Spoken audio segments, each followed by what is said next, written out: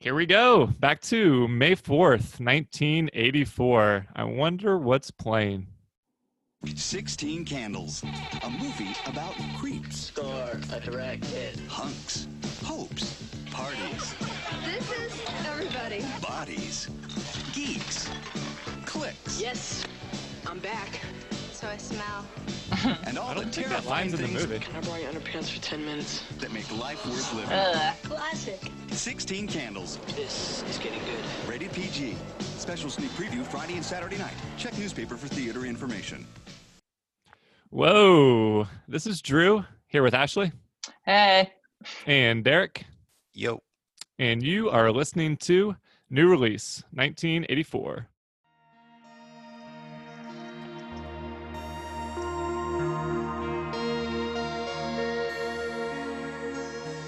Each week on New Release, we watch the hottest new movie to hit theaters this weekend in 1984. Ashley, what did we just watch? 16 Candles, written and directed by John Hughes. Tagline? It's the time of your life that may last a lifetime. You know, I read that tagline and I just wasn't that impressed with it. So I took a pass at writing my own. You want to hear it? Sure, why not? 16 Candles. Nobody cares what you wish for. Not bad, right? Yeah, it's pretty good. But then I realized, well, actually, I didn't need to rewrite one. We could have just used the clip from the movie that Molly says early on. I can't believe this. They fucking forgot my birthday. Yeah, I mean, Yeah. you can't beat that. Maybe you can't put that on a movie poster, but that sums it up a lot better than it's the time of your life that may last a lifetime. I don't even get it. Yeah, it doesn't make sense. It sounds like it was for like an actual like Lifetime movie. Like it's not like a real. Yeah, that would be a good pun if it was. So anyway, we watched 16 Candles on Amazon Prime, renting it.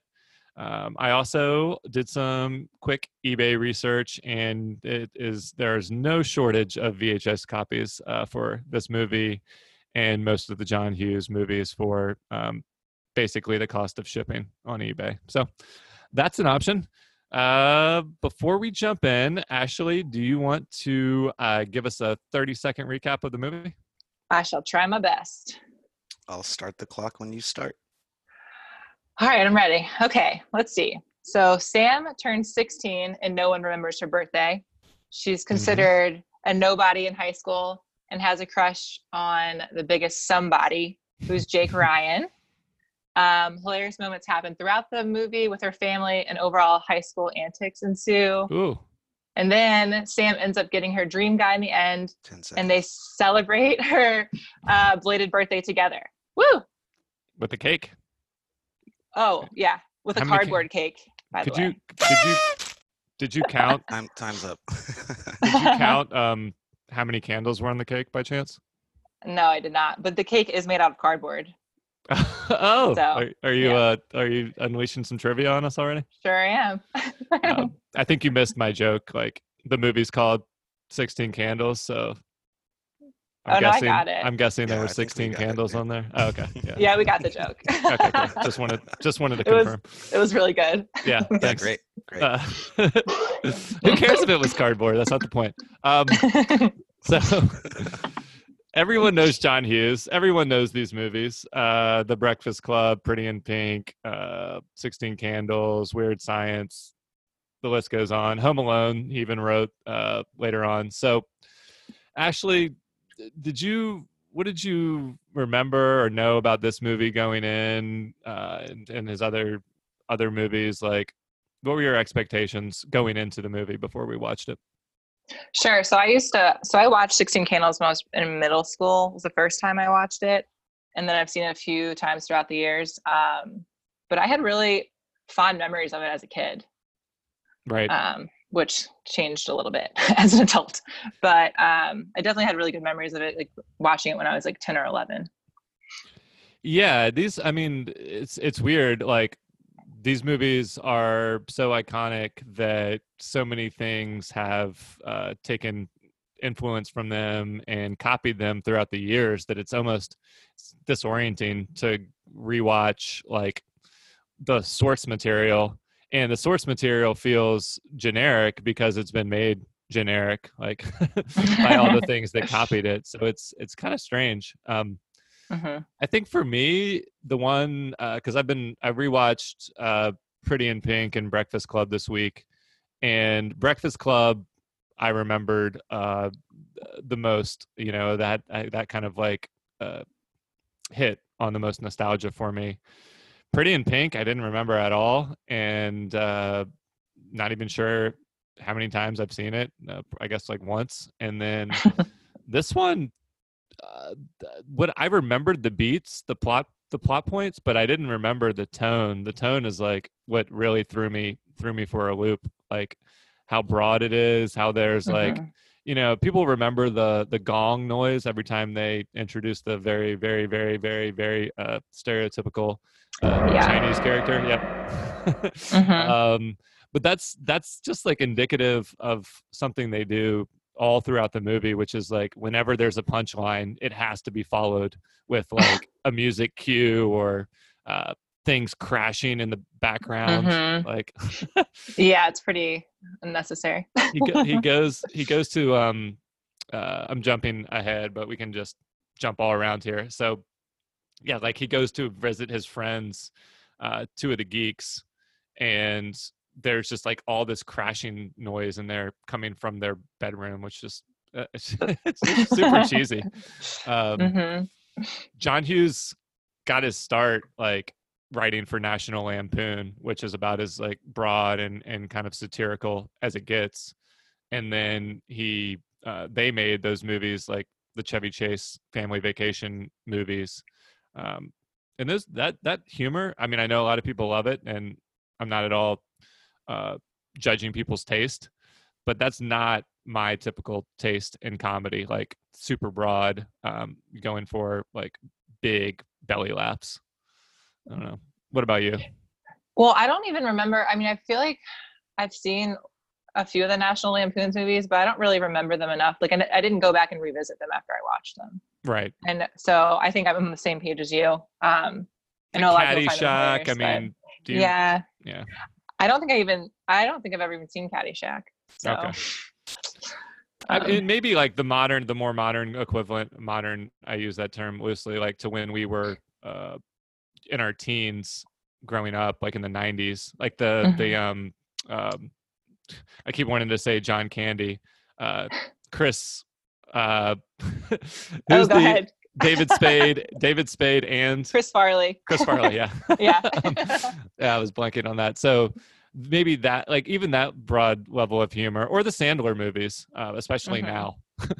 Obviously, that's not a controversial take to say that late Sandler isn't great, but just kind of that really over the top humor is not usually to my taste. And this movie was way more over the top than I remembered it being, way more than The Breakfast Club or even Pretty in Pink, which just came out in the following 2 years after this. But like his sensibilities had definitely evolved, or people's taste had evolved, and he was catering to that. So yeah, and he was originally planning to release The Breakfast Club first. And then he wrote 16 Candles after, and they're like, no, 16 Candles should be your first one.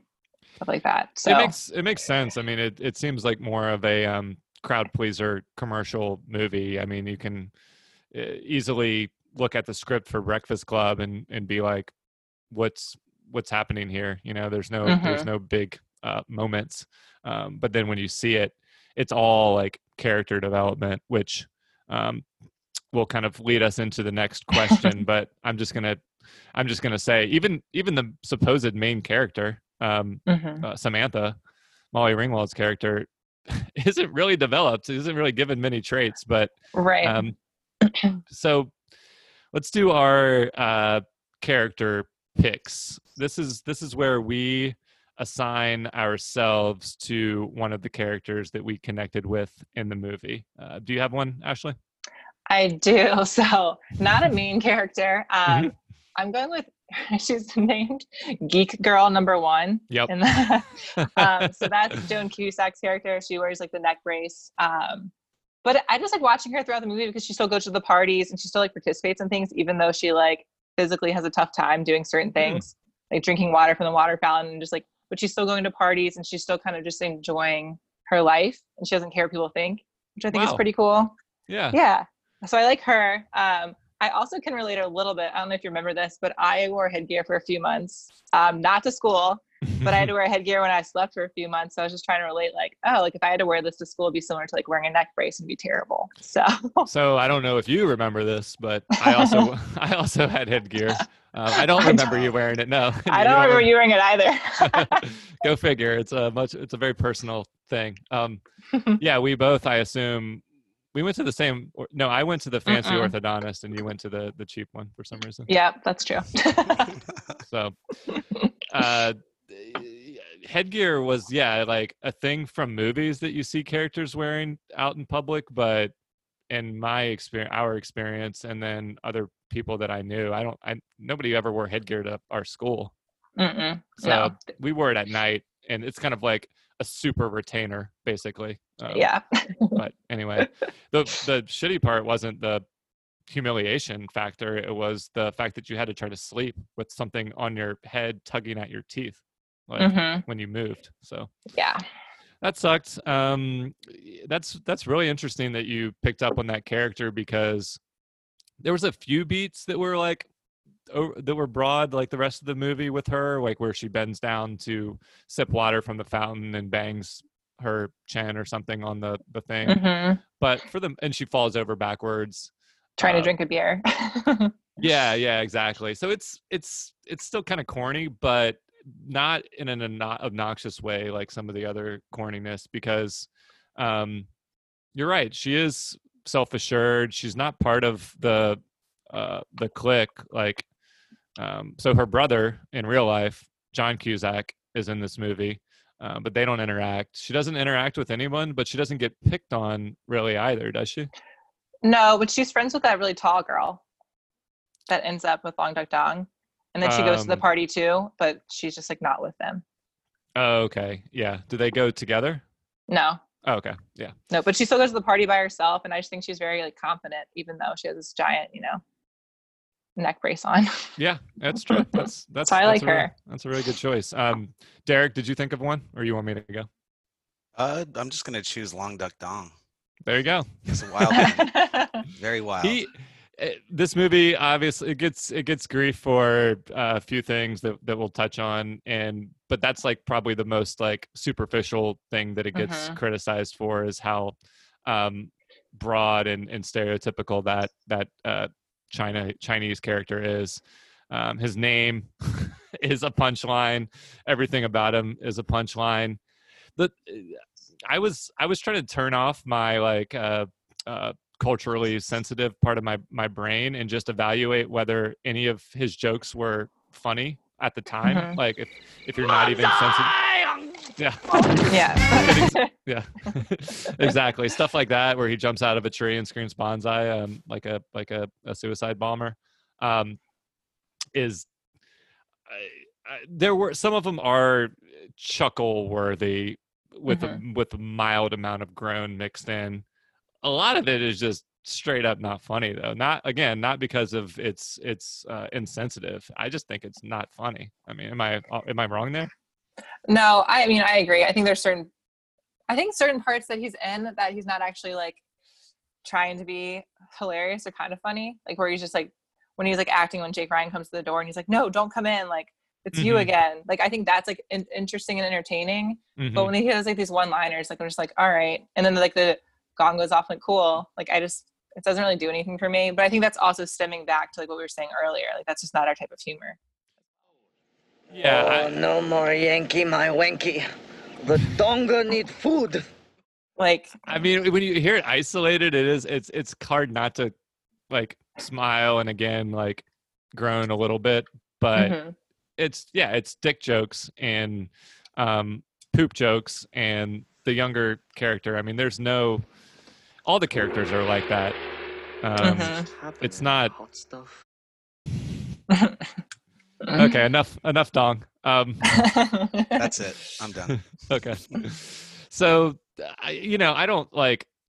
Again, I don't have a huge problem with him. I just didn't find it hilarious every time. The thing that's kind of redeemable is he has sort of an arc. I mean, he like meets up with this other girl who's kind of an outcast at school, and they sort of hook up, and he gets drunk, and like sort of like the character that you picked for yourself. He isn't embarrassed. He's confident, and so his heart's in the right place. For me, do you want to guess who I'm going to pick, or should I just say it? Okay. Ooh, let me guess. So not Jake Ryan, not Sam, I'm not going with the lead this time. not Carolyn. I'm going to go with, I'll go with the geek, the main, Farmer Ted. It's tempting to go with him. I mean, even though for he's not me, lead, or usually. he I guess we could talk about him now. Like, I think he's by far the most well drawn character throughout the movie. Like in terms of we get to see different sides of him throughout the movie. He's a complete skis when he like comes onto her in the bus at first, and then he's a skis when he hits on her in the car, but he's also sweet and sensitive. And then later, we'll talk about when he hooks up with is it Caroline or Carolyn?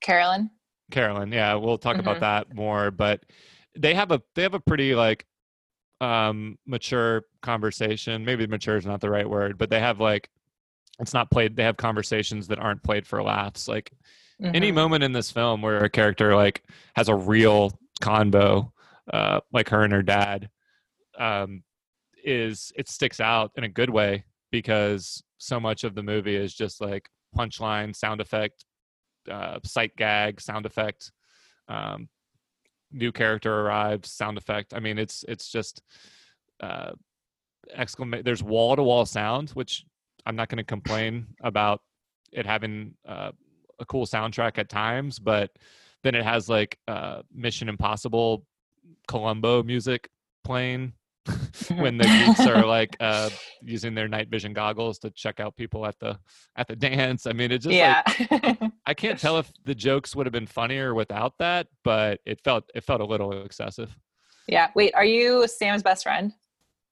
So I'm stalling, but I actually did pick Carolyn, who. Oh, that's why you laughed. I was like, wait. In real life, if you remember from last week when we did nicknames and used our middle names as the cherry on top, my middle name is a weird one, Haviland.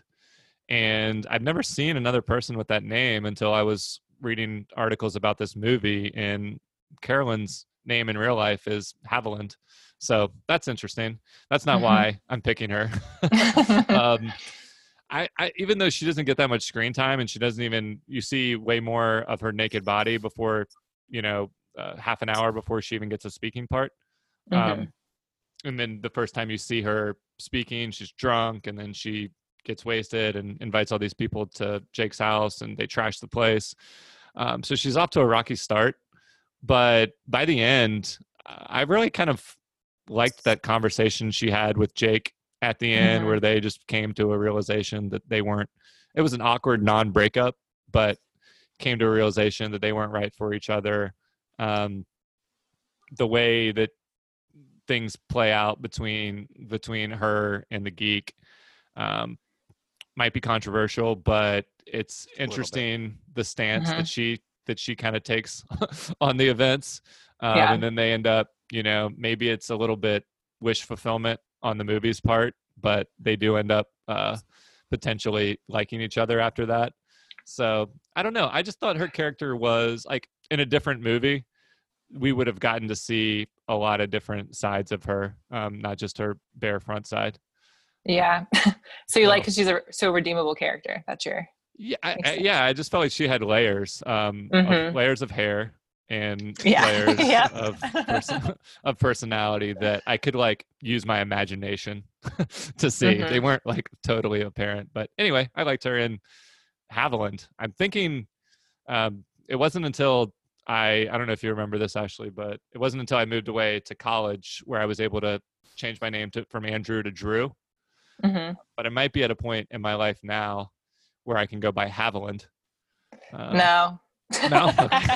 All right, we'll just shut that down.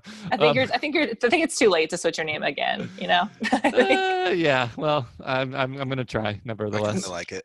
Yeah. I mean, it's not a bad. It's a good name. It's just like at this point. It's a lot of maybe. syllables. Yeah, it's a Yeah. mouthful. Drew is concise. So let's move on. One thing, there's a lot of like memorable moments in this movie. So you can pick one that you loved or one you hated, but what's one that stuck out to you? I guess okay. I kind of hated the underwear scene. I hated that whole discussion before. I hated the unveiling of it. It's just like I think it's like very cringeworthy.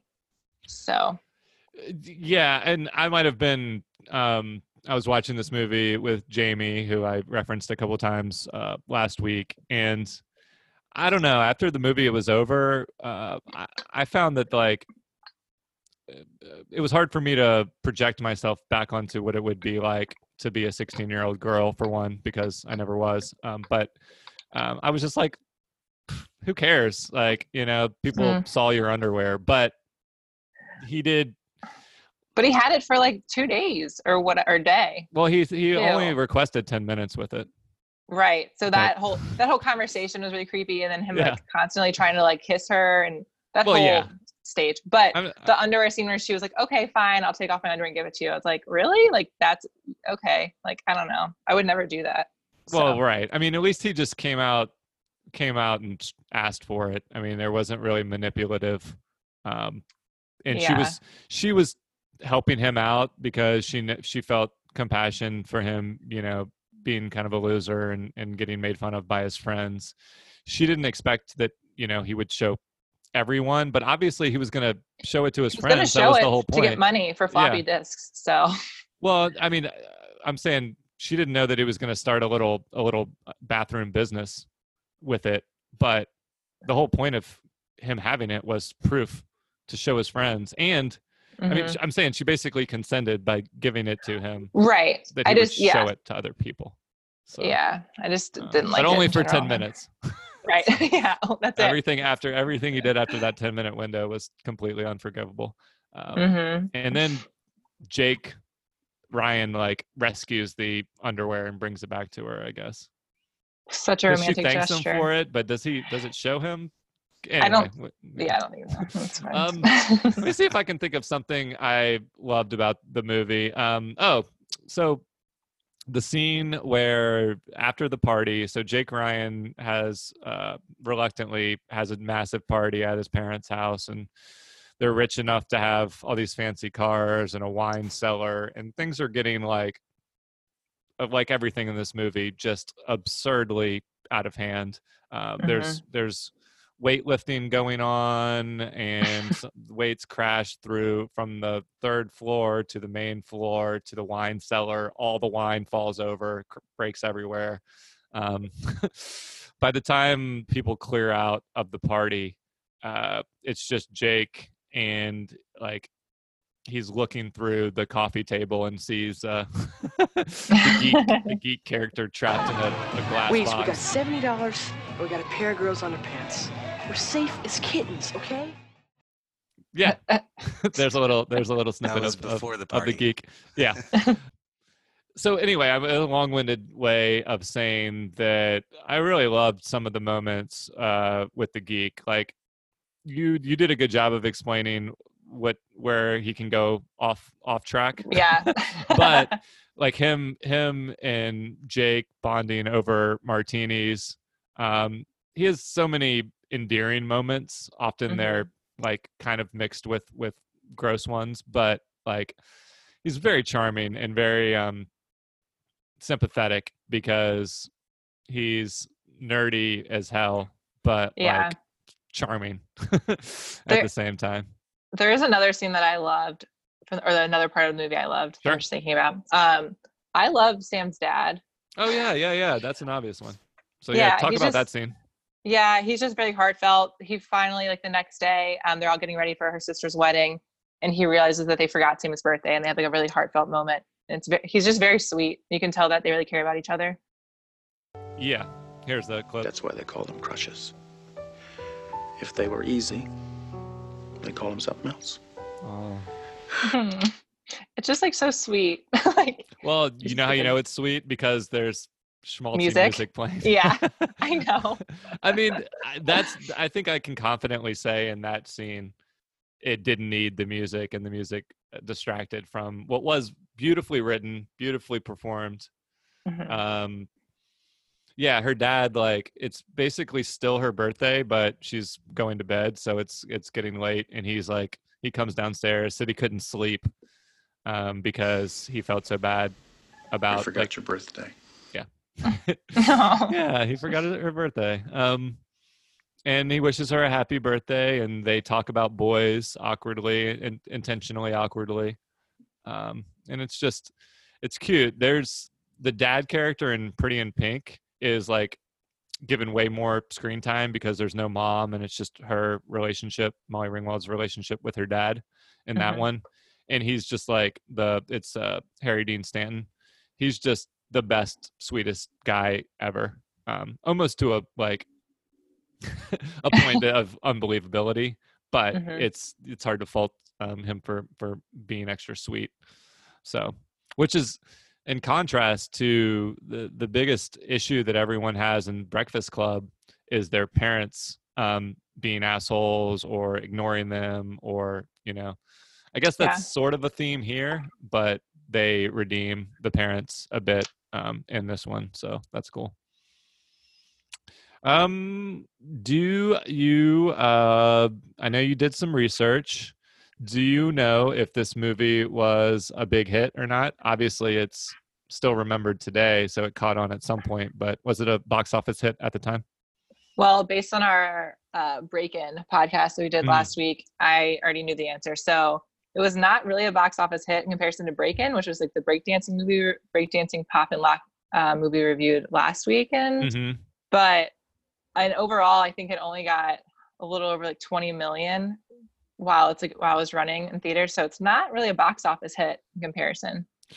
Yeah, I'm looking at others, but it cost $6 million to make and made $23 million. So it's a financially successful movie. But the fact that it was overshadowed by Break-In, which nobody talks about today, right? And everyone remembers this movie, is pretty interesting. Breakfast Club, which came out after this, only cost $1 million to make, and because it's set in one location and there's no real production value necessary. I mean, it's an awesome set, but it's a very modest production, and that one made over 50 million. So it made 50 times its budget, which is like, obviously Hughes was getting some momentum in the actors and stuff in the movie. Were kind of like breakout hits at that point, or breakout names. So anyway, it made money, but yeah, it wasn't as big of a hit as it turns out to be over time. So let's see. I got some reviews here on that note. Roger Ebert calls it a sweet and funny movie about two of the worst things that can happen to a girl on her 16th birthday. Now, obviously, one is having it forgotten. What's the other one? What's the second? The maybe panties? Her. Well, I was also thinking maybe her high school crush not being into her. Oh, so when she drops the note and he finds it, and like, I don't know what the second one is. He's really referring to. I'd have to read the whole review. Let me find a bad one. So, Dave Kerr in the Chicago Reader said, as the girl, Molly Ringwald is natural and appealing, okay, but she's lost in a world of blunt, vicious caricatures. Kind of agree. Okay, yeah, all right. What year is that review from? It says 2007, but again, I don't know if they like pulled it from an old one. It sounds like it was written sort of at the present, or like at the time the movie came out, but hard to say. What's cool, what's undeniable, even though Molly Ringwald's character Samantha in this isn't given a ton to do. I don't even know if we talked about it, like her character yet, which is appropriate. She's like got a draw on an appeal that like you can see she's gonna turn into something. I mean, I only knew her after she was already something, but it's easy to imagine like that how much like she jumped off the screen at the time. So yeah, and she was only 15 in real life. Oh, so she was only 15, and so was Anthony Michael Hall, who played Ted or Farmer Ted or the number one geek / nerd. So I thought Joan was number one. Well, she's number one geek girl. Oh, so, very different. And number one out of only one. Yeah, so that's fine. So they were both 15 at the time of the film, and Molly Ringwald played a part of John Hughes actually creating this whole movie. So he found her headshot when he was going through headshots, and he was inspired by her headshot and made this whole story around her. Oh, and then he wrote it all in a weekend. Oh, wow. That's incredible. Which is pretty incredible. So yeah. So yeah, so she was kind of like her muse a little bit. Yeah. Because you mentioned that he had already written the Breakfast Club script before. That one seems like the kind of script. This isn't a criticism but just because of how stripped down it is, that you could write really quickly.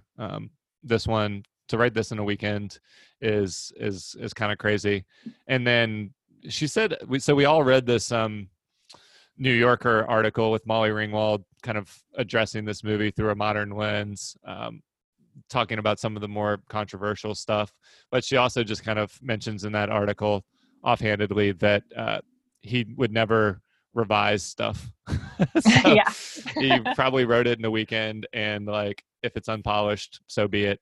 I mean, I'm sure he rewrote stuff, but for the most part, like he was comfortable just not revising scripts, which I thought was interesting.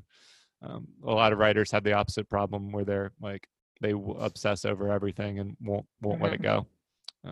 But that explains how he was so prolific. Like he was having 2 major movies come out a year, basically from '84 through the early '90s, which is if not more, which is just crazy. So he was directing. He directed like 8 of them, but he wrote dozens and dozens of scripts, and so many of them were hits. It's kind of incredible. So yeah, since I mentioned it, and since we're kind of talking about the critical reception, like I think this article that came out a couple of years ago in the New Yorker, where Molly Ringwald is showing this movie to her daughter, who's like 10, right? Yeah, she's 10. Is she showing this, or is she showing her Breakfast Club? The Breakfast Club. Yeah. The Breakfast Club, the most controversial part is when Bender, the burnout character, like goes under the desk and like peeks at her panties, which they had to hire like a different actor to do because they couldn't do that to a 16-year-old. So that's creepy.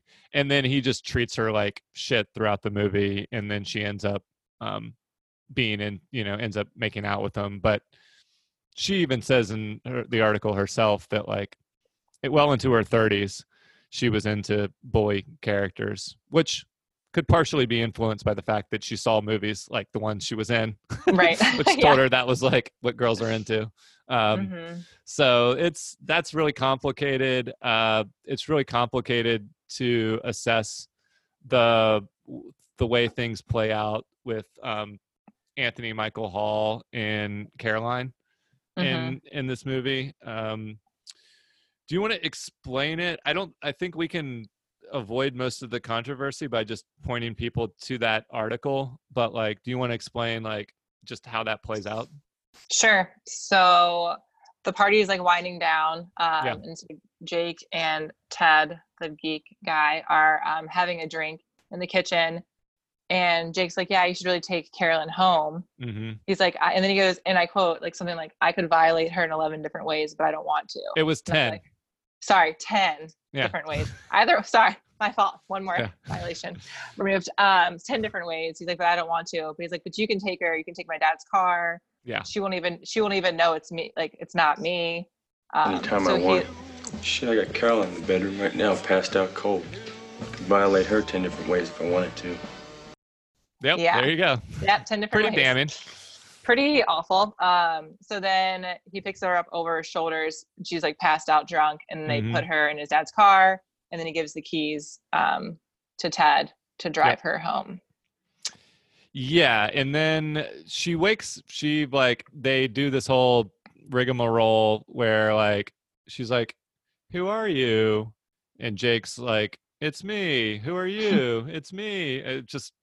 They like do some hypnosis on her, and she's just passed out basically, to where she thinks she's in the car with Jake, but then she wakes up like and is really drunk, but seems like at least cognizant of what's going on for a bit. Then she passes back out when he goes to his friend's house to take Polaroids of her, not naked, but like in his lap. So not cool. And then it just ends there as far as what we see. Right. But they discuss it the next morning, and it plays out because we had read that article. I was, really keyed in on this scene, and the way it's been perceived in the modern day. And like, it plays out in a really fascinating way. So when they're discussing it the next morning, it's not like he's pretending to not remember. It seems like he genuinely remembers less than her. So at some point where the movie has us believe that she became the one that was kind of instigating things. That's the way, like, based on the way it's presented. I'm not saying that makes it okay. It's just like, yeah, I didn't really see it as that. And you notice in the morning scene where they're like waking up together or whatever, there's like all these beer cans in the back. Yeah. So I assume that they just ended up getting like drunk again together, both of them, and then they both kind of like don't really remember. So I don't know if it's like her I wouldn't say like she's instigating it in my mind. I would just say they both are kind of like super drunk, and then they maybe hook up or do hook up. Yeah, I only say instigating because like not is to let the males off the hook, just in the, like, they spin it in this way that it's supposed to seem empowering to some degree for her. She's like, yeah, he asked her if he enjoyed it, and she doesn't really answer. And then he asked her if she enjoyed it, and she's like, yeah, I think I did, but she doesn't remember. So that's all really. They're both drunk. What's absolutely inexcusable is Jake's involvement or lack of involvement. Just when you giving his girl away. Yeah, giving her away super after drunk, saying the fact that she could be violated. I mean, it's kind of like if you were presenting the court case and mapping out that chain of events. He is very culpable, and he like that's the smoking gun evidence. When the clip that Derek played, it's like, okay, so you were aware that she could be violated, and then you put her in a car with a person, and let the rest happen without so that sucks. He's like sort of I wouldn't say he's the hero of the movie, but he's like the dream guy. So that's a wrinkle that Samantha's character knows nothing about. Yeah. She knows he has a girlfriend, but I don't think she's really she's not really like she's not pursuing him. So anyway, she didn't know about that. Other than that, he doesn't have any personality whatsoever, except his hair, right? Yep. He's very bland. Yeah. He's like, the fact that he doesn't drink at the party is almost a person. I mean, like, he has the martini later, but the fact that he's not partying and he's kind of into this like different type of girl is supposed to make him a little more interesting, I guess. But for the most part, he is bland as hell. He's bland as hell, hot, and drives really cool cars. So that's enough. Yeah. So anyway, I think if you're curious, like, about more on this topic, like the best place to go, in my opinion, is hear it from Molly rather than from us. And that's a really good New Yorker article. Yeah. So yeah, it's easy to find if you just Google her name plus New Yorker. The other things not related to that came out of that article were she really kind of sums up what was so special about John Hughes in his movies. The fact that, like, at the time, high school students and their point of views were just not represented in movies. They were all, he's known for creating some of these stereotypes, but he's also known for creating like characters with actual motives and actual like interior lives that just like on a level that was never shown before. And Molly points out, and certainly not from a female point of view. So writing female leads that have some agency, especially as the movies go on. This one, she's just kind of blinded by love, which is fine. That's a valid thing to represent in the high school experience. But I feel like that comment, as far as like the nuanced portrayals of teenagers' inner lives, aside from a little bit with the geek, doesn't come across a ton in this movie. But Breakfast Club, the reason it's my favorite after kind of reevaluating things this week is just because that's all that movie is getting to know the inner lives of these 5 different, with seemingly completely different types of teens. And they find out what they have in common. Like, they learn from each other over the course of one day. They like, you buy that it probably had like a meaningful impact on the rest of their lives, just this one afternoon in detention together. It has slow parts because it's just kind of a play, but like on screen, but it's by far the best written in my opinion of the ones I've kind of looked at again. So yeah, it's much more interesting, and there's no like cheesy sounds or like, it's just, I don't know. It's nice to have an actual character development in a movie with like a high school teen movie. Yeah, and it's not even about one of them. I mean, it's of 5. It's kind of, I mean, I guess some characters get more screen time than others, but the shy weirdo girl, like Captain Crunch sandwiches. Yeah, she makes a very strange sandwich with a pixie stick, a couple pixie sticks, peanut butter, and then Captain Crunch smashed. Yeah. Makes a very loud sandwich. And she also gets some of the like most insightful lines in the movie. So we don't have to dwell on Breakfast Club, but I would highly, if you're re-evaluating these movies, I would kind of start there in terms of if you want to see the high of John Hughes, at least for me. Do you have any more trivia, Ashley? Oh yeah. So I did mention that Molly Ringwald and Anthony Michael Hall, Sam and Ted are 15. So Jake Ryan, guess how old Jake Ryan was in the movie? I might Unless know. Do you know this? Let's let Derek guess. Okay, Derek guessed. 28. No, he's 23. Okay, I was gonna say 25. I was gonna say 24, but then I, for some reason, went to 28. Yeah, that's fine. So he was 23, but Viggo Mortensen auditioned for that role as well. I thought you were gonna say he was in it. No. He wanted the role of Jake Ryan, and he auditioned by kissing Molly Ringwald, and Molly Ringwald said that she went weak in her knees, and she was like so excited to work with him. Oh my god! And then Jake Ryan, or the guy who played Jake Ryan, was cast instead over him. I'm dying to see a picture of Viggo at whatever age he would have been then.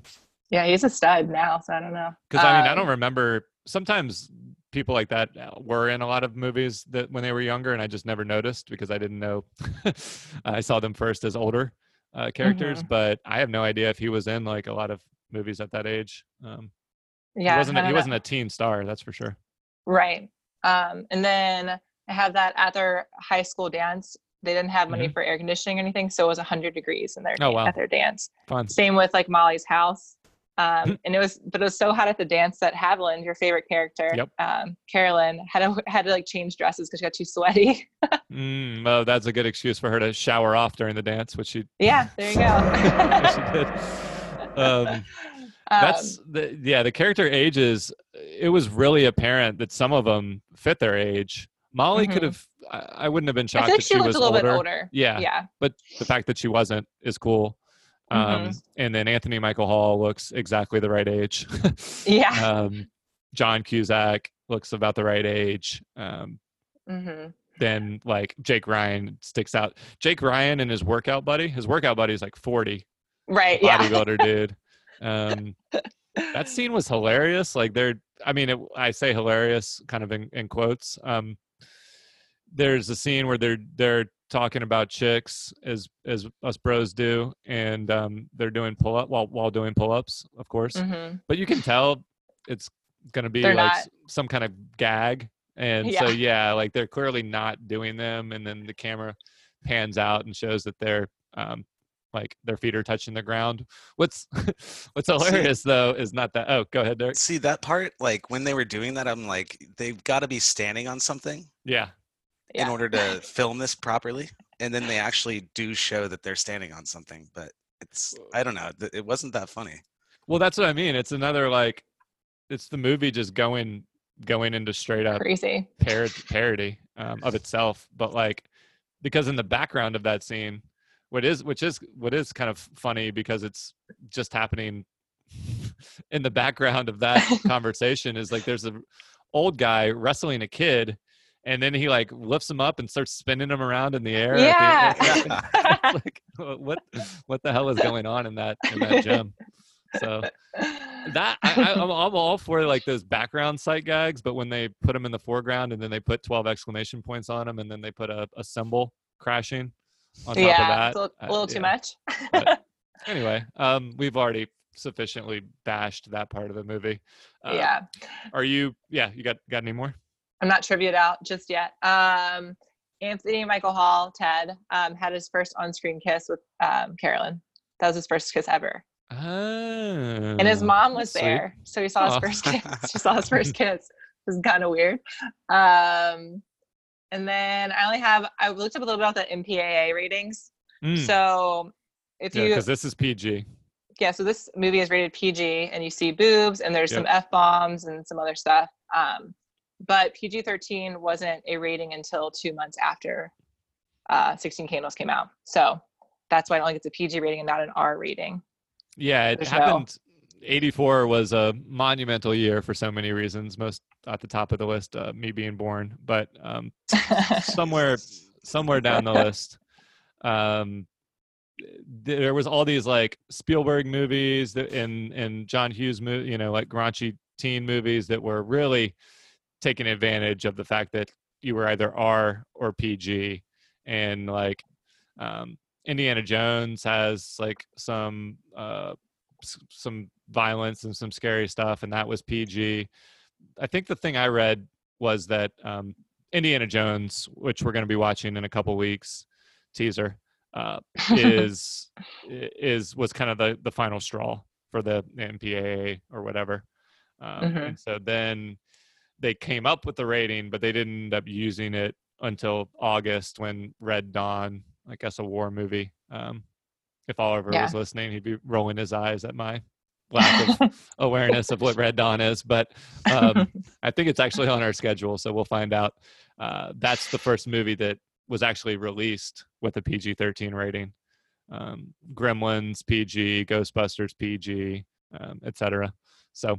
Do they go back and re-rate those nowadays, or do they keep them at PG-13? It still says PG. Like it still says PG. Yeah, which is crazy. I feel like in a way we've even gone backwards in society because I don't think you can show boobs in a PG-13 movie now. No. So that would make it a straight up R at our present day. You didn't even need a PG-13 for a shower scene like that. So. Like American Pie could be PG-13 by this logic. Yeah, and I listened to a thing about American Pie with Jason Biggs on it, and he was talking about the rating system. Yeah.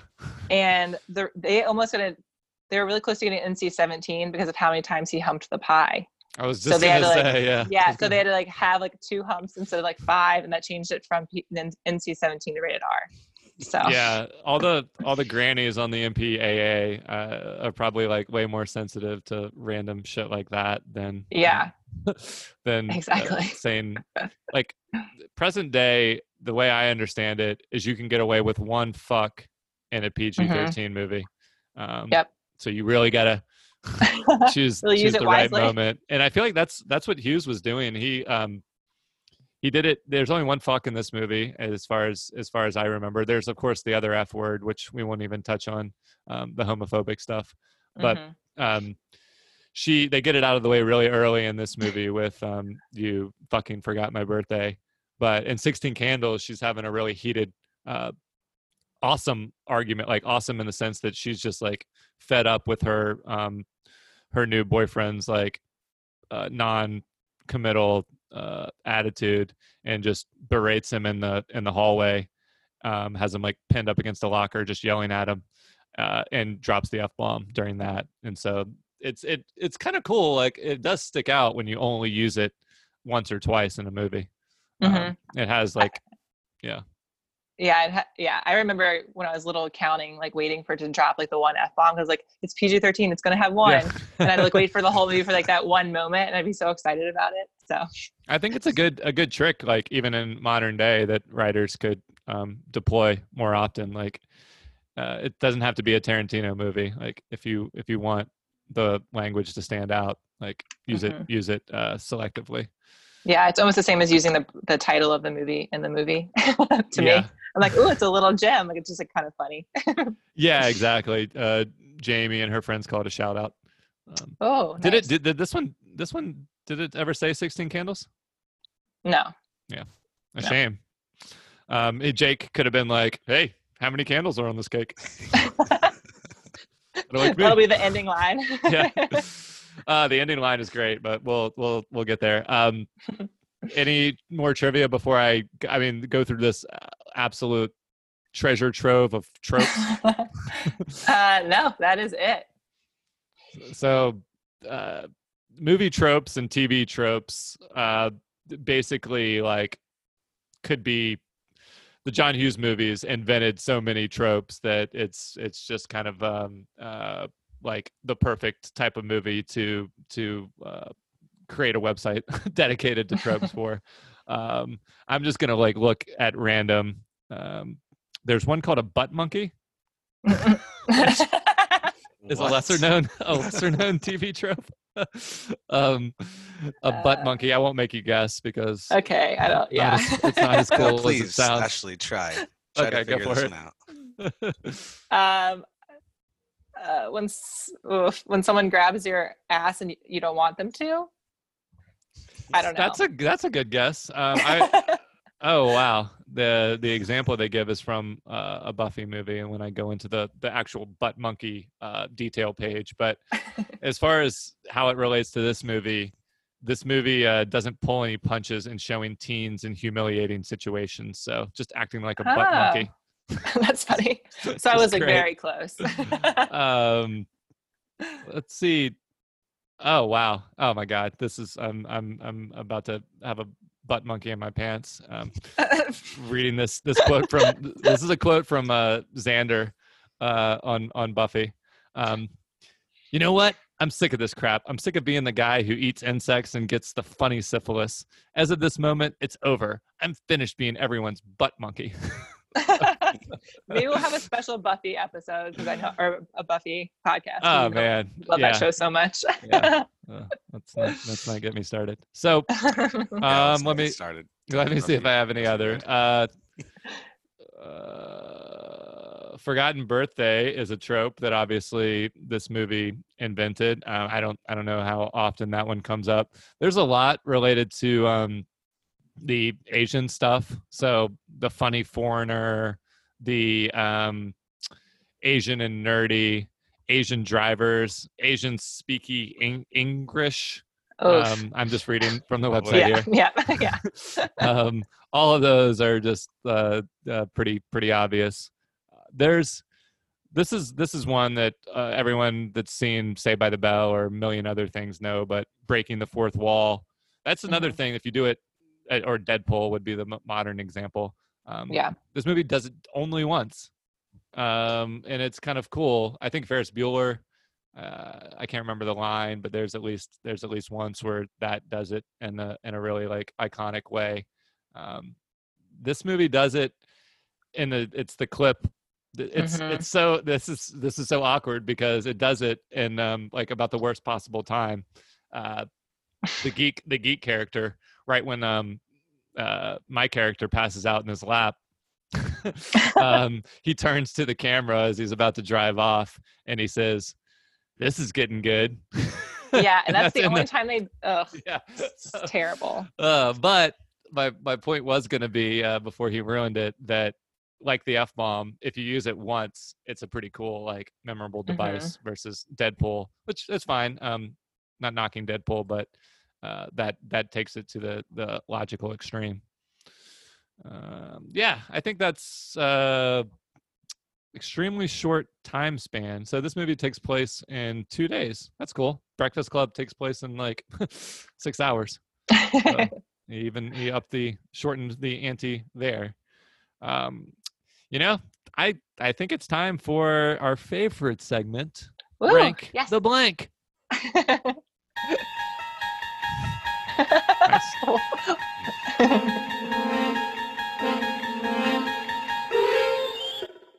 Perfect. Oh, that's great. I wish that's obviously an example from the movie. It's like when they're hunting babes at the dance, or who knows when they use their choosing music.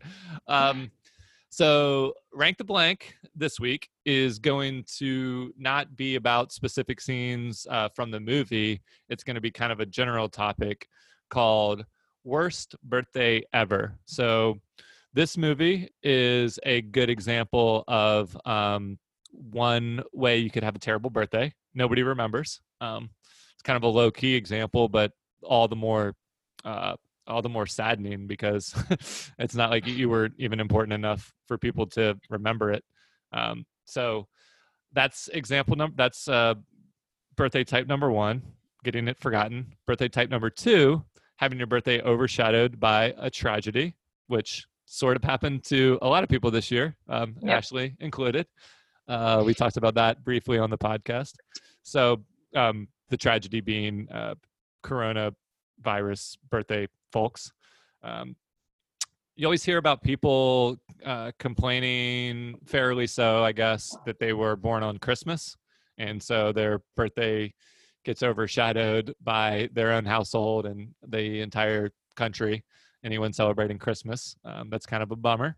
You could do just any like holiday birthday in general, like 4th of July. Yeah, exactly. I mean, I think Christmas is the classic case, but it totally applies to all the other holidays. Being a leapling, which did you know that word, Ashley? Leapling? I did. Yeah. It's fun. I feel like for some reason I looked up like how many, I think I was with you like months ago looking up how many leaplings there are in the world or something, like some percentage for people that are leapers or whatever. Yeah. Leapers, leaplings, leaper babies, leopard, not to be confused with lepers. So yeah, they have one birthday every 4 years. That's a strong contender just based on the fact that they have fewer birthdays than everyone. And then I threw in another movie one, Happy Death Day, which is reliving the same terrible birthday over and over, Groundhog Day style. In her case, it's being killed. I'll even, to throw in my own life into the mix. I wasn't born on a holiday, but I'm born on September 4th, 1984, as I might have mentioned. And my birthday often coincided with the first day of school, which is a bit of a bummer. Like sometimes it was that Monday, Labor Day, kind of either falls on the weekend before or after my birthday. So you go to school after Labor Day. And sometimes the first day of school was my birthday. So I'm going to add that to the list. What is your first nominee, Ashley? My first one for worst would probably be the happy death day, like having just a Okay, terrible yeah, birthday, that's- obviously. But I think that was almost like, that's got to be the worst one, like constantly reliving a terrible birthday, right? I mean, Specifically a terrible birthday that you get killed in, or just a terrible birthday even if you don't get killed. a terrible birthday where you get killed over and over again. Yeah. I mean, I don't, even though I like horror movies, that's not really ideal. So, I mean, it's basically taking, you could take the 16 Candles birthday, and if the movie was done Groundhog Day style, and she just had to keep waking up and going downstairs, and something slightly different happens each time, but every time they forget, that would be like obviously slightly worse than just having it once.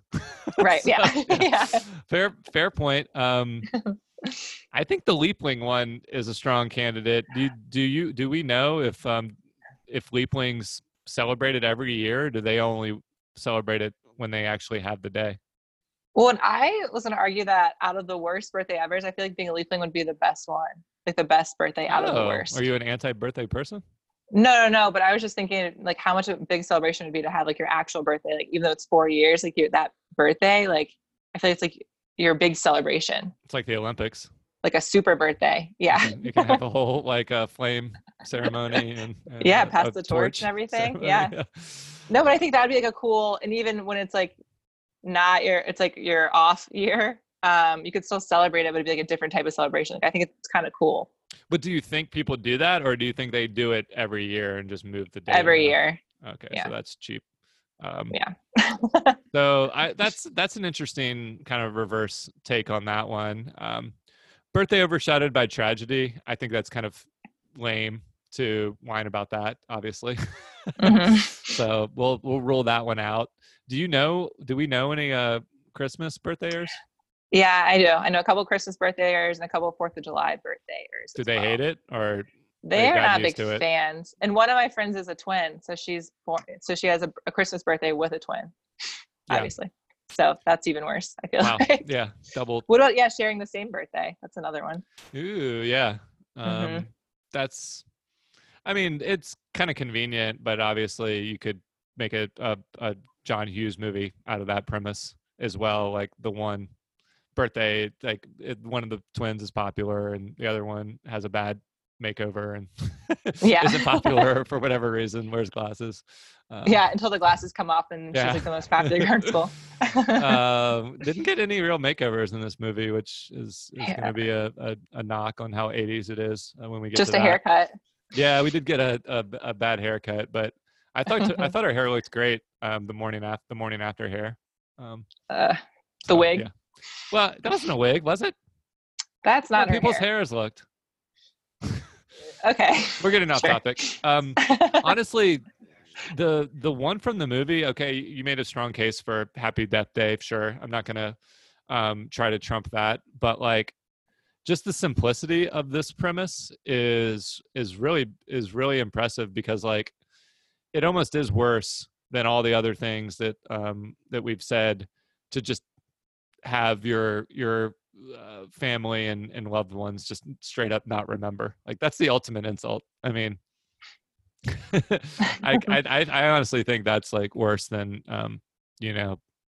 having, you can get used to the other stuff, but this like would blindside you when it happened. Once you're an adult, Yeah. sure, whatever. A lot of people are either into their birthdays or not, but like when you're 16, if nobody even acknowledges it, that's pretty cold. It's pretty crushing. Yeah, it's true. So yeah, I wanted to before we pick a winner, Jamie and I were kind of debating this throughout the movie, like does the premise make any sense? So her sister, the reason they forget is because everyone's all focused on her sister's wedding. Her sister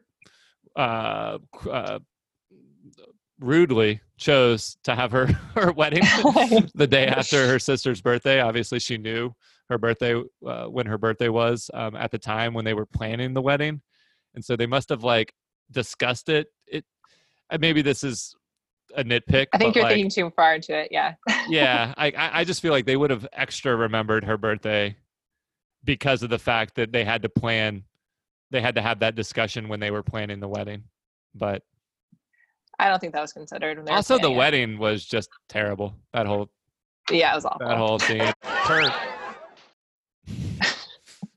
Her fiance. Yeah, actually, Derek, whenever I say something great, make sure to punctuate it with a sound effect, because Okay, cool. that's That how was you a know sound it's great. effect from the wedding, by the way, Yeah. when she flipped her shoe off at the end. So, And the crash. So she flips a shoe off, and of course, it has to like violently shatter through a window off screen. We don't see it, but we hear it. Yeah. So cheesy. So she takes 4 muscle relaxers because she's got her period. Right, guys. Yeah. She takes some Valium. Yeah. Finally, I'm so glad we actually have a girl on the podcast now to talk about periods. But yeah, that's all I want to talk yeah, about. it's her sister's fiance / husband, the bohunk, which is He's the worst. He's ugly. He's like smoking when they're walking out of the chapel. He's like, I mean, it's hard to not. She can barely even make it down the aisle because of all the pills she took, and she falls into the crowd, and she's obviously a mess. But he's just, anyway, that all fell really flat, but it kind of sets up Jake Ryan showing up to meet Samantha at the end. Anyway, we might need a tiebreaker vote here. So Ashley is going with Happy Death Day, waking up every day on your birthday and getting killed over and over and over and over again. Not bad. And I'm going with the movie that spawned the topic. You forgot my birthday, Derek. You want to weigh in? In the Happy Death Day version, you just live forever, so I guess that's kind of cool.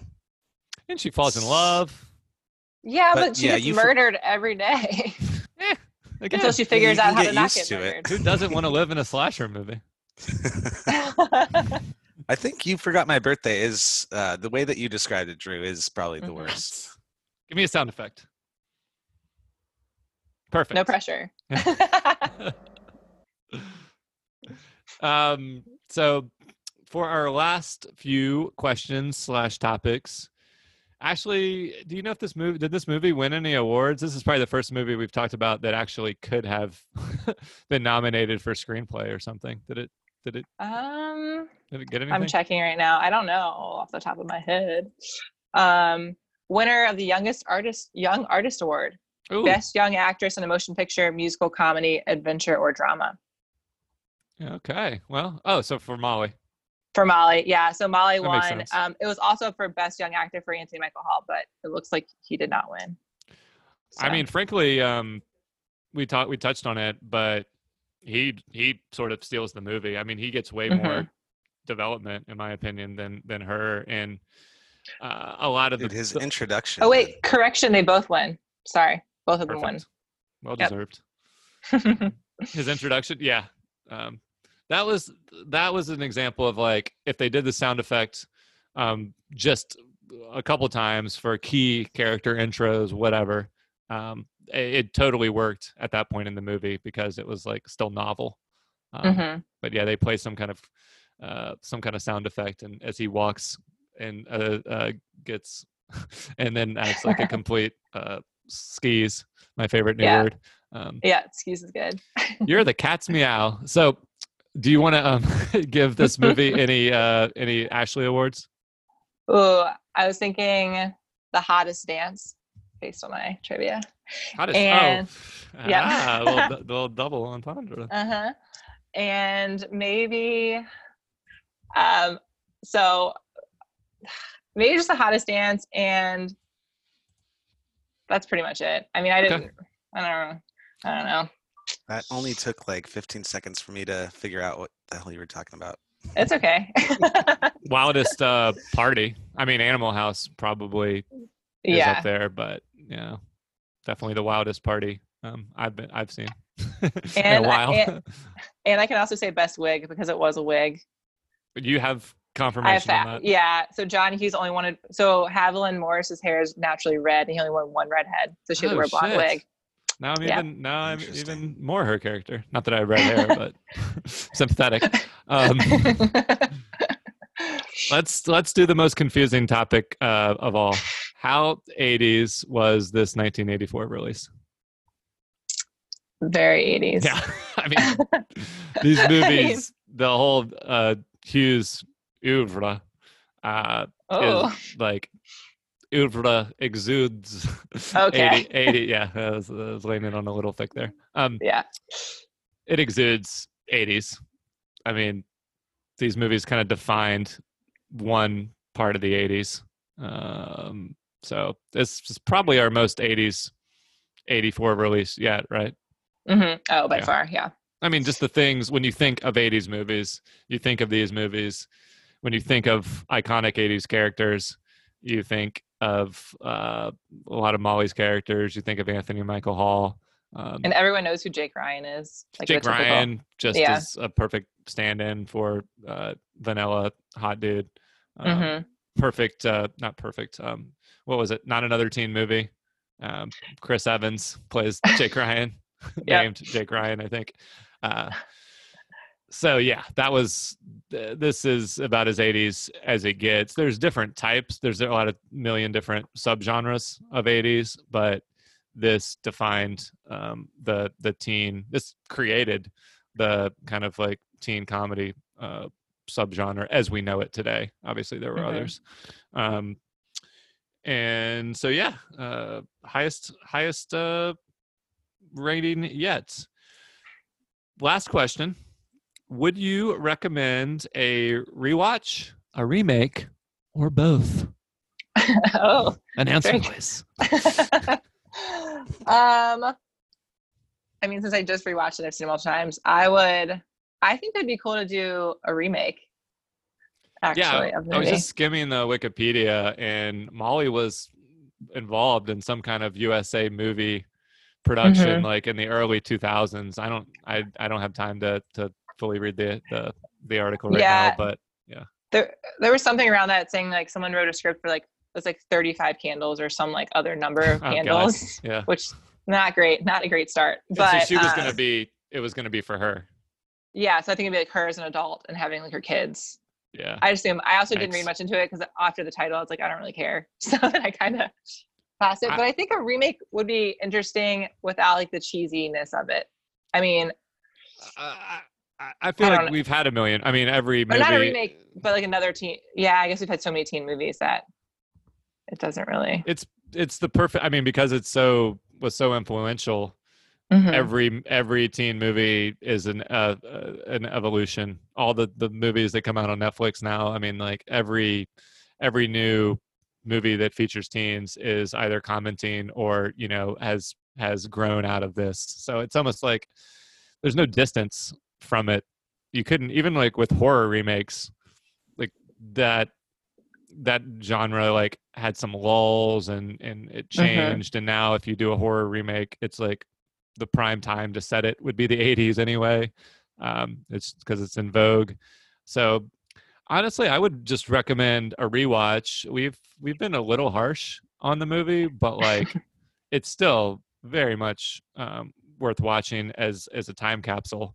And I think all the Hughes movies that I've been rewatching, they hold up differently than I remembered, which is interesting. Like they're still good.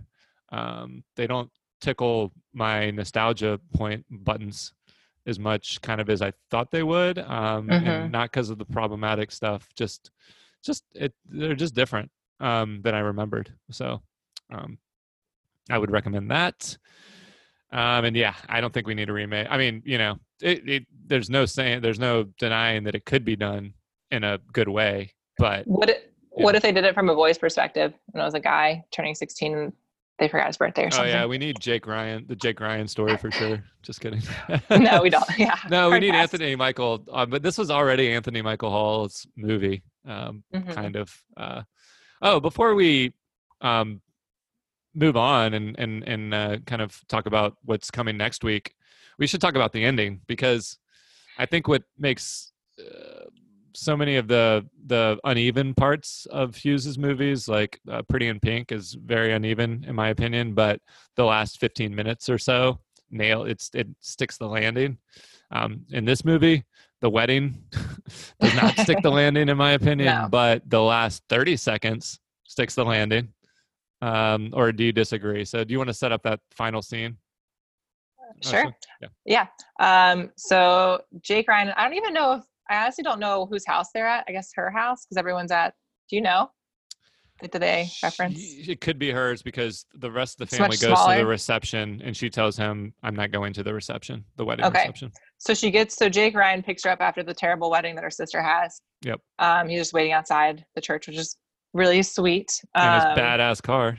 In his really sweet car. Is that Trans Am? I don't know. A red cars at all. Porsche or something, Derek? Sure. Our car expert. I don't know actually. Yeah, I have no You idea. have a car expert handy, but we don't need to bug him. So then he takes her back to I'm assuming it's her place, and he gets her a cake, and they're just like sitting on top of the table, and they're just like talking to each other, and he's got her a cake, and it's all lit up, and he's basically like celebrating her birthday with her. It's a beautiful shot. So it's really like nice. Dark, but the candlelight is illuminating their face. I'm probably going to butcher the line. I'll say his part and you say her part. So I don't know her part. We'll just see if you remember. If you don't, I'll do both parts. You can do both. I want you to do both parts because you can do a girl voice. Do you want to make a wish? Go ahead, Drew. It already came true. Yeah. That was a terrible girl voice. That was great. So Jake asks her that, and then she's, it's very sweet. It's sweet. One of the articles I read about this movie,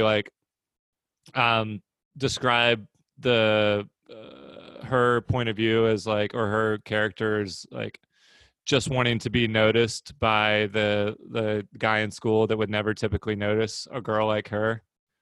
I didn't really get that vibe when watching the movie because she just randomly drops a note at the beginning that says she would have sex with him.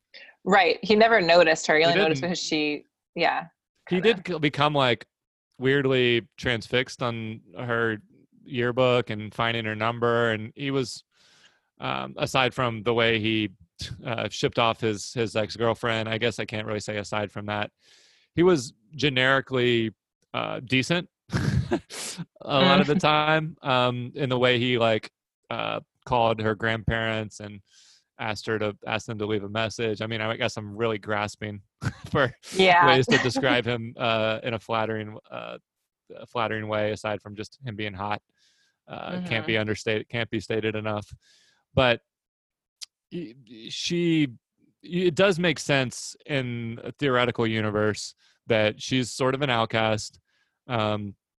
Her family didn't even remember her birthday, yet the hottest guy at school wants to take her out at the end of the movie, maybe just to have sex with her. But it's not really. It doesn't play that way. I mean, it's unfortunate that they don't give Jake, unless it's intentional, they don't give him a little bit of a motivation other than that note. But yeah, I mean, now that I think about it, it's kind of it's creepier. But anyway, it's a really beautiful last shot. All of the movies, the John Hughes movies, end with a freeze frame. Breakfast Club is the famous fist pump. Yes. There's Ferris Bueller, I can't remember, but this one just kind of freezes on that shot. To come full circle, the other thing, just from a cinematic standpoint, that was awesome was the entrance to school at the beginning of the movie. That was incredible. They show this couple with their arms wrapped around each other's waist and their hands in the back pockets of each other's jeans. And it's just shot. It's not shot like a creepy butt shot, but it's shot like a sweet butt shot, a double butt sweet shot. Double butt sweet shot. Yeah. Is that one of the TV tropes? Double butt monkey sweet spot shot. Yeah. And then it shows them locking pinkies. Anyway, and a cool song is playing. That was pretty epic, just from an 80s cinema standpoint. And so yeah, it's bookended by some awesome stuff. It's got uneven parts. My kind of summary of the movie would be that it left me with a good but mixed feeling. Mm-hmm. Where are you at the end? I'm the same. I mean, as a kid, I remember watching and being like, wow, this is so good. And now I'm like, it's fine. Like I'm not like super excited about it. I think has good parts to it. But overall I'm like wanting more from a movie. So yeah. Derek, you have any last thoughts? Yeah, I mean, I watched 16 Candles with Pretty in Pink and what's the other one? Breakfast Club. Yeah, Breakfast Club. And this, I kind of have some memory of watching all three of them relatively around the same time. This one kind of falls flat for me. Mm-hmm. Yeah, and that's why I almost more than anything recommend a rewatch. Our friend Oliver, who will never listen to this podcast, told us that we weren't allowed to, told me specifically that we weren't allowed to criticize it, not because of the complicated stuff, but just because his nostalgia for it is powerful. But I would challenge him, or just be curious if he rewatched it, if he didn't have some beefs with it, and that's fine. I mean, it's totally. I know he would have a nuanced, very intellectual reaction to it, but he would maybe like be able to just his nostalgia might win out, and that's cool. There's a million things for me that the nostalgia wins out. It's just been weird rewatching these and this nostalgia not hitting like I thought it would. So yeah. Anyway, that's it for 16 Candles. Next week we have a really fun movie. I don't need to say anything more about it. Derek, what's playing next week? Charlie McGee is an ordinary child, normal in every way. Charlie, now watch what Except you do. one. But one, she can set things on fire with just a glance. On her birthday. But there are those who will do everything to control her and maybe destroy her. Charlie McGee is Stephen King's fire starter. Will she have the power to survive? Rated R. Oh, so good. Oh, Starts man. Friday at select theaters. Check newspapers for locations. I can't wait. And it's rated R. I don't remember enough to be rated R. Well, it shouldn't be. So, gosh, we're broken records on the rating system topic, but it shouldn't be rated R because they didn't have it yet. So maybe this one was retroactively re-rated. Yeah, maybe. And I wonder why. I guarantee it's not going to feel like a hard R, but we'll see. Yeah. Maybe I'm forgetting some stuff. Mhm. Was it? We can save this for trivia next week, but I'm pretty sure this was Baby Barrymore's breakout Triple B breakout role, right? We're gonna save it. Well, okay, we'll save it.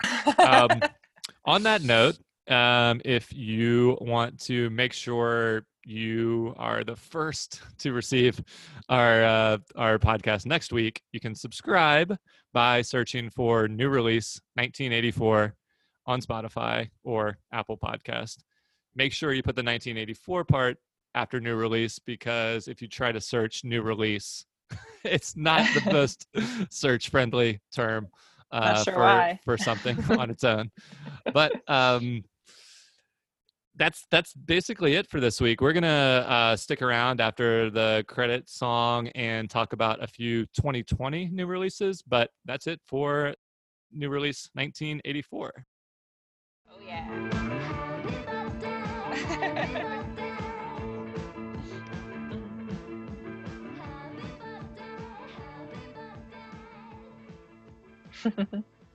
So before I talk about a teen comedy, high school teen comedy that no doubt was influenced by the Hughes movies, Derek and Ashley have been just going back and forth like crazy on the Netflix sensation Too Hot to Handle, which I am too pretentious to watch.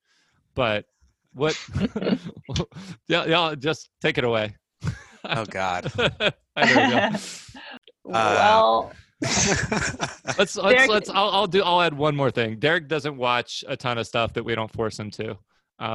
So it's always fascinating, the things that that get him to keep watching. So yeah, that's all I'm going to say.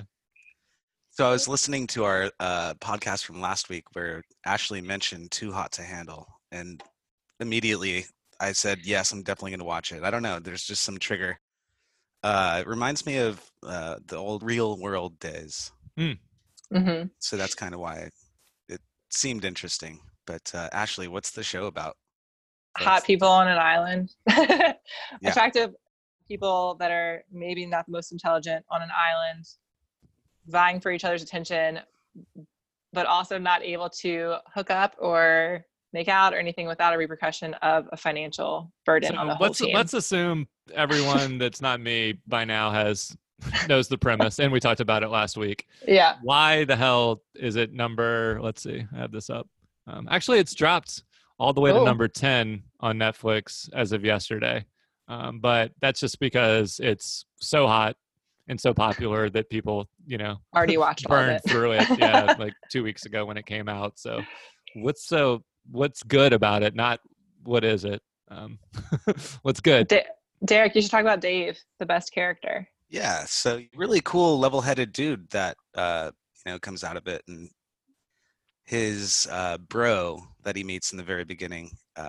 They're both kind of chasing after the same girl, and then they have like a bro to bro talk, and Dave allows Sharon to have the girl that they both want.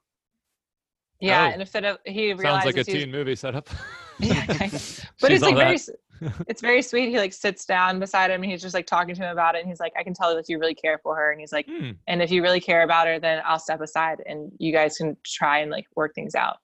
And it was a very nice moment for this TV show, which is 80% trashy, like it's a pretty sweet moment.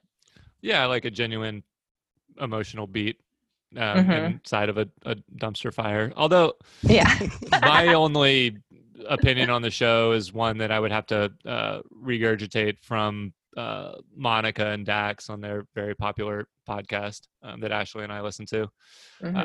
And they both loved it kind of unabashedly. I mean, everyone knows it's going to have trashy elements to get people in the door. But their opinion was that once it's got going, like you actually kind of were, especially the male characters, Dax said, were sweet and empathetic towards each other and like vulnerable. He was impressed that they were showing their vulnerability inside of a ridiculous situation and premise. Yeah, and they all started off like very stereotypical, like I'm gonna go and hook up with everyone on the island. Like they're all like very just like setting that tone, and then they get there and they actually have like learning, like every episode has either the guys or girls or both doing some type of like I would say like almost like development building, like professional, like not professional, just like development building on like their characteristics, like helping with like handling their emotions or like how to speak to people, like how to communicate and like different things like that. So I thought that part of the show was actually pretty interesting, like breaking down their different barriers so they could be better together. And y'all both finished it? Yeah, I finished it. Derek? Yeah, I finished it in one day. I'm sure that's the common time frame. Did it end well? I think we can spoil it. Yeah, that's the worst part. The ending was terrible. Yeah, totally agree. Yeah. Actually, Ashley and I were sending texts back and forth about the ending. It was so disappointing. Yeah. Do you want to know the ending, Drew? Sure. Yeah. They end up just splitting. So the $100,000 basically gets retroactively put back into their account. So they drop it and it goes back to $100,000 because of the good behavior, essentially. But you can tell that there's a couple, which is stupid. But there's also like a couple that you can tell that's not really into it. And there's a couple that like seem to really care about each other. So you should give the money to the couple that actually genuinely seems to have a relationship. That's the whole point of the show. Or people that like behave well. And so they end up just giving the money to pretty much everyone on the show. Well, so they were going to take money out of the pot as people hooked up, but were they kicking people out throughout the show or no? So they did kick people out at the very end saying like, we know you're not in here for the right reasons. So a couple of them got kicked out, but the ones remaining all got money. Instead of being like, okay, well, you weren't actually very good throughout the show, but you were learned. it just, yeah, it was just terrible. They're also, Francesca. yeah, it Jeez. just, the way it ended, I was like, I'm not sure this whole show, it kind of made me bummed how it ended, but So y'all's favorite character, was it Dave for both of you? yeah. Yeah, And, hands down. And Rhonda, Yeah, Rhonda. really Okay. powerful woman. Hottie, Cool. dude. Dang. Yeah, and she's a very babe. attractive. Yeah. Well, Mhm. that's That's the point, right? table stakes, I assume. Yeah. Cool. Well, I'm glad I got to vicariously live some of that show through y'all. I don't believe you for 1 second. No, But I he's haven't like, I don't watched care it. at all. Yeah. Oh. That you don't care about the show. So I also watched something in 2 days this week. That would be Mindy Kaling created a new Netflix show, Never Have I Ever. She's not in it. It's a teenage girl from India that her family moves to California, and then she's, you know, kind of dealing with the normal struggles of high school, but also, you know, cultural differences. And she's got this really diverse group of friends. It's kind of books. I've heard people compare it to Booksmart a little bit because of the vibe at the high school. But everybody is really likable and really, you know, basically to piggyback off the John Hughes discussion, they are, because it's a 5-hour show after 10 episodes instead of an hour and a half movie, all the characters get really well developed, and they're complicated, not always, you know, likable at all times, but always layered and interesting. So you haven't had you heard of it? You haven't watched it, right, Ashley? Mm-mm. No, I haven't heard it at all. Guess what's number one on Netflix right now? Outer Banks? Well, that was number one, but Never Have I Ever actually sort of supplanted it. And so objectively, my show is better than yours, is my point. Oh, okay, cool. Yeah. And mine was at number one at one point, so. Yeah, I guess, so this is super geeky, but I created this spreadsheet, another spreadsheet. I've been really into spreadsheets lately. For every day at around 4 or 5 p.m., I go on Netflix and I write down, copy into the spreadsheet the top 10 standings, and then I make annotate it if something just popped into the top 10. So I'm kind of building this data set to look for trends on, you know, like Never Have I Ever debuted on Tuesday at number 6, and then by Thursday it was number 1. What about Too Hot to Handle? Too Hot to Handle started the week at number 6, and now it's at number 10. No, I meant like when it first started. Well, now it's using Steam, obviously. I just started this spreadsheet this week, so unfortunately, my data only goes back to 427. Extraction, the the kind of like generic looking Chris Hemsworth action movie, had a couple days at number 1 after it came out last weekend, and it's Did not watch that. It's still at number 4. Outer Banks, to my delight, has been holding steady. It had a spot. It had its day at number 1, and now it's hanging into the top 3. All right. Okay. Maybe I'll check it out. It sounded pretty interesting, actually. So. Yeah, I mean, it's up my alley, but I think we talked last week. It's also up Oliver's alley, which is a separate alley in a very like fancy part of town. Not fancy, but a very hip part of town compared to my alley.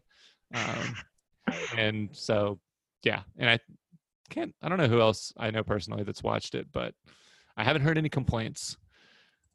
I think that's it. I don't want to talk about Dave on Hulu. Sorry, Ashley. Oh, but it's so good. It just. I'm just kidding. You can talk about it. Oh, I was like, wow. So rude. I just watched the finale yesterday. I don't have a spreadsheet for it. Sorry. It's probably it. number 1. It's just. It's definitely not the number 1 Hulu show. Sorry. Oh, no. I know. It's anyway. New spreadsheet. Yeah.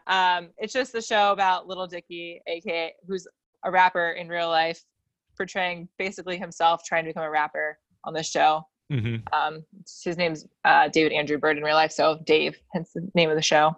But it's really good. He raps in a few episodes, and it's incredible. It's very funny, and it's almost so awkward that you're kind of sweating watching it. Ooh. Which I like. Yeah. I really like that, like the awkwardness they bring in every episode. You're like, what's he gonna say? What's gonna happen? Like, he's so uncomfortable, but it's. Ashley just described something as so awkward. She's sweating. Does that sound like something you'd like? Jamie hates awkward humor. So it's just awkward the entire time, but I really enjoy the show. I'm starting to find that whatever Ashley recommends is like right down my part of the town alley. Ooh. Yeah, you'll have maybe similar alley placements. I'm gonna tease something that y'all don't even it's an alley y'all can't even find if you wanted to look for it. Rude. That is on Hulu. Norm, you already know, Derek? No. I was just in Diagon Alley from Harry Potter. Apparently, my and Oliver's alleys are overlapping more lately than ever before. We're watching Normal People, this steamy new Irish teen love story, teen/college age love story that's mature and like slow moving, but like very intimate. So I might talk about that more next week. I'm halfway through. Sounds interesting. I'll wait to watch that one. Yeah. Anyway, that's it for this week. Tune in next week. Woo! Yeah. And if you got this far, subscribe. Yeah. New release, 1984.